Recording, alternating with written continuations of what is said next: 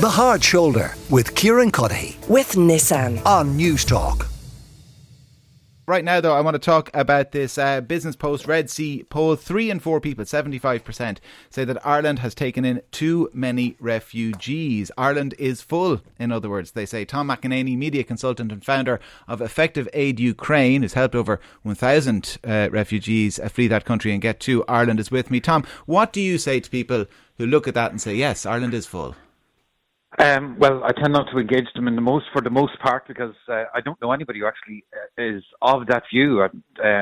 Although, of course, you come across them on Twitter. It's a ridiculous notion. I mean, we have one of the lowest population densities. We're one of the lower population densities in Europe. We have about 1/3 the number of people per kilometre in Italy, and almost 1/4 the number of people per square kilometre in Germany. We do have certain housing challenges, but they're not the fault of refugees. They're not the fault of temporarily displaced people. But we have huge moral and humanitarian responsibility to people who are fleeing war. And I think most Irish people understand that we do. And to be honest, I'm rather surprised by the poll and by the results of the poll. But I don't think we can turn away people who are fleeing for their lives and trying to get their children to safety. John McGuirk is with us as well, the editor of gript.ie. John, do you think Ireland is full? Well, I listened to what Tom said there, and obviously if you take his definition of population density, then no, it's not. I mean, he's right. We have a low population density, but people can't live in fields. His population density is how many people there are per square kilometre, but how many houses we have is a different matter. I mean, you don't have to take it from me that Ireland is full. Take it from the government's own figures. The government received a memo from the tourists, an internal government memo from the Department of Tourism at the start of this month, which predicted that the economy would lose 1.1 billion this year and 10,000 tourism jobs would go because there aren't hotel rooms for the tourists who normally come here, which suggests that, yes, if we're turning people away because there is no room for them, then yes, obviously, definitionally, Ireland is full. There's more data on that. There are, at this moment, I checked before I came on here, just over 1,000 properties on daft.ie. That is the total number of available properties at the moment on the biggest property website in the country if you want to rent somewhere, suggesting that, yes, there is a critical shortage of space. So hotel rooms are short. Houses are short. We are currently opening and renovating hotels in some cases that haven't been opened in 20 years to shove, and I use the word shove advisedly, and it's not the fault of the people who are being shoved, shove refugees into communities without consultation. Oftentimes those people aren't even told until very few days beforehand because the government knows and fears that there will be opposition. We clearly have a country that's full. Tom says he's surprised by the poll. I recognise he has been doing, and I want to put this on the record, he's been doing fantastic work getting Ukrainian people out of danger, genuine refugees. But he obviously hasn't spent that much time talking to actual Irish people. And there's another question, which is about why Ireland is full. Sorry. There's a question about why Ireland is full. And that is that we're not enforcing our own laws.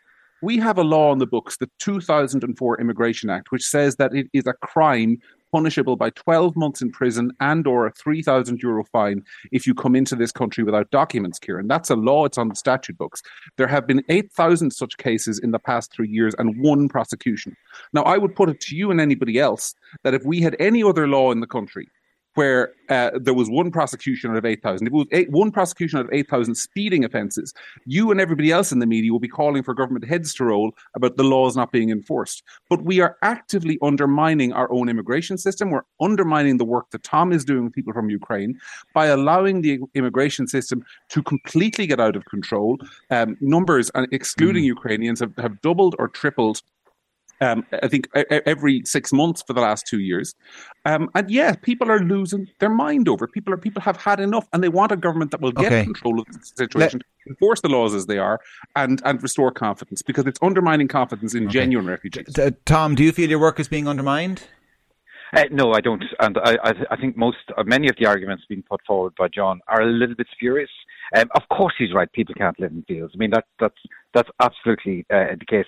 Many of the people that we would bring over, the Ukrainians, and we brought over, I mean, I was in Ukraine only yesterday, right back last night. We brought back 17 people from Bakhmut, Kherson and Kharkiv, and they're going into homes in Ireland, pledged accommodation in Ireland. People have been waiting for a year, in some cases more than a year, because who are very, very keen to support people fleeing the war. They're not places that would be made available to American tourists.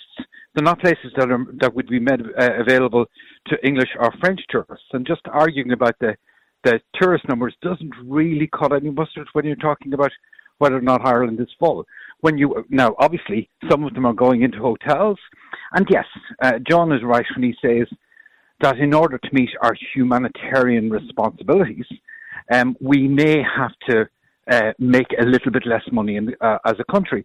Given that we're one of the richest countries in the world, that's not such a bad thing. So instead of having a surplus of 6 billion, we have a surplus of 5 billion. I think a lot of Irish people would be willing to make that sacrifice. As for jobs, Ireland is in full employment. If people aren't working in the hotel industry, it means they're working somewhere else. It's not like the bad old days when if we lost 10 jobs, it meant that people were unemployed. In this case, where people aren't working in one industry, they're just working somewhere else, but there's nobody who's unemployed because of the lack of employment in the hotel industry. In fact, what is the case is because we're at full employment, many employers, and I'm dealing with those because we have a jobs and accommodation program for Ukrainian refugees, where we target employers who would normally be going to countries like Bulgaria and countries like India for jobs that can't and won't be filled by Irish people, and who give those people jobs and accommodation, and who have to go abroad in order to get them. So most refugees, not only are we not full, but we need refugees. We need refugees to do the jobs that Irish people can't do because we have more jobs here than we have people. We have an aging population. Yeah. Refugees can be a very rich contribution to that to the Irish population in general. John, is there an economic imperative? Hang on now. I mean, I listened to that there, but it ignores some things. He's saying that people who lose their jobs, 10,000 tourism jobs this year can just get other jobs. That's fine and dandy if they can. But we have a whole it's not just jobs, we have a whole economy. I mean, the Bord Fáilte has spent how long building up the Wild Atlantic Way, and yet there are hardly any hotels left in Killarney that are available for people to come and experience it. There are restaurants. There's a huge economy built up there that's taking a hit. Yeah. This idea that it's just jobs. A restaurant owner can't just go and get another job. That's with respect to Tom, it's just wrong. Now, if we want to talk about the other impacts, I mean, this idea that we're bringing people here and we're fulfilling our humanitarian obligations, I can't believe the government is allowed to get away with it. I mean, the idea that you bring people in, you shunt them into a derelict hotel in Clare, you read in the Irish Times that they've got great conditions because they've got 6 single beds to a room and catering in hotel rooms that are designed under normal occupancy for a maximum of 2, maybe 3 people. That is fulfilling our humanitarian engagement. No, it's not. We're putting people into slums, the state-run slums, often owned by private companies, by the way, in the middle of nowhere, against the will of the people living there. And we're calling ourselves humanitarian for doing it. Yeah. And Tom says people who lose their job can just get another job. Before I go back to Tom, John, then is it your contention that, I mean, rather than the industrial estate and Santry, just send them home? It's better. We have to change the incentives. We have a problem. The Ukrainian crisis is one thing, and that is a part of the reason why we have an increase in numbers. But I think that is missing the picture to talk only about the Ukrainian crisis. We had a government minister in Roderick O'Gorman who pledged when he came into office that he would have own door accommodation for asylum seekers or international protection applicants in Ireland. He tweeted that out in 72 languages and promoted it around the world. We have a government that has consistently, as I said a few minutes ago, refused to enforce its own laws about coming here with no documentation. We have created a massive pull factor. The people going into the accommodation in Clare are not Ukrainians. Let's be absolutely clear, nor are the people going into the accommodation in Santry that is causing these problems. And unfortunately, there has been the government have used the Ukrainian crisis as kind of a battering ram to shut people up about the other crisis, which is vast increases in numbers of people coming from safe countries like Georgia and Moldova, where there is no humanitarian crisis, calling themselves asylum seekers, people coming in here with no documents calling themselves asylum seekers. And then if you criticize it at all, you're told, oh, but Ukraine, or you're told, oh, but you're far right. People have had enough of it. They can see through it. That is why 75% of people are saying that the country is full. And I don't really know where the other 20% are looking. I really don't. For what it's worth, it should be pointed out, you're on national radio criticising it and no one's calling any names. So I know, and I respect that, but there's an awful lot of people out there who don't fit. I mean, we had there's a column in the Irish Times today, for example, calling people in the 75% with those concerns, calling them far right or saying they're being swayed by far right rhetoric, and I don't think they are, and that's the point that I'm making. I appreciate the opportunity to talk about it. John, I've spent this morning. A lot of this morning blocking Twitter accounts from people using the hashtag Ireland is full, and I blocked them not because I hope John would appreciate from our own engagements, not because I don't welcome honest and reasonable debate, but because most of those accounts were far right accounts. I mean, I would have checked each one of them before blocking them, and they certainly would have been expressing the kind of views that I think John probably would find abhorrent. So I take his point that obviously there's a large number of people who are concerned about the number of refugees in Ireland who aren't of the far right. But I would imagine there's a lot of the people who are fueling the debate certainly are from that perspective. But that is true. But you can't look. Here's the thing. If the far right, the actual far right in inverted commas, end up growing in popularity in Ireland, that isn't because the population have suddenly turned into crypto-fascists. It is because very poor government policy has left people with no other avenue and no other spokespeople on their behalf to express their frustration other than these characters that you consider to be unsavoury, Tom. I don't know. I haven't seen the individuals with respect. I don't have access to your Twitter account or what their views are. I recognise, of course, there are some people in Ireland with unpleasant views about immigrants, and of course there are some people who believe in an Ireland for the Irish in inverted commas. But there is a vastly bigger cohort of people. That isn't 75% of the population. 75% of the population are people who really genuinely want to help, but recognise that there's a hard limit on what we can do in the country.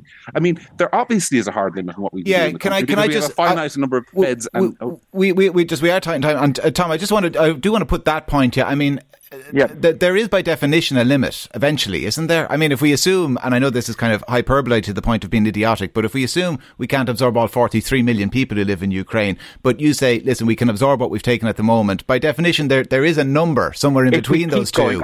There probably is, but we're not likely to hit it for the next 30 years. Okay. If we assume that we're reasonable in terms of how we roll out social housing. In fact, there are huge issues in relation to social housing and housing in general in Ireland, and it's catastrophic the way local authorities in particular have been getting away with not living up to their responsibilities. And maybe, just maybe, the influx of refugees and the number of people fleeing the awful war in Ukraine may force the government's hand and actually force us to solve issues that were around long before we had the current influx of refugees, that were around long before Russia invaded Ukraine, and that weren't being resolved.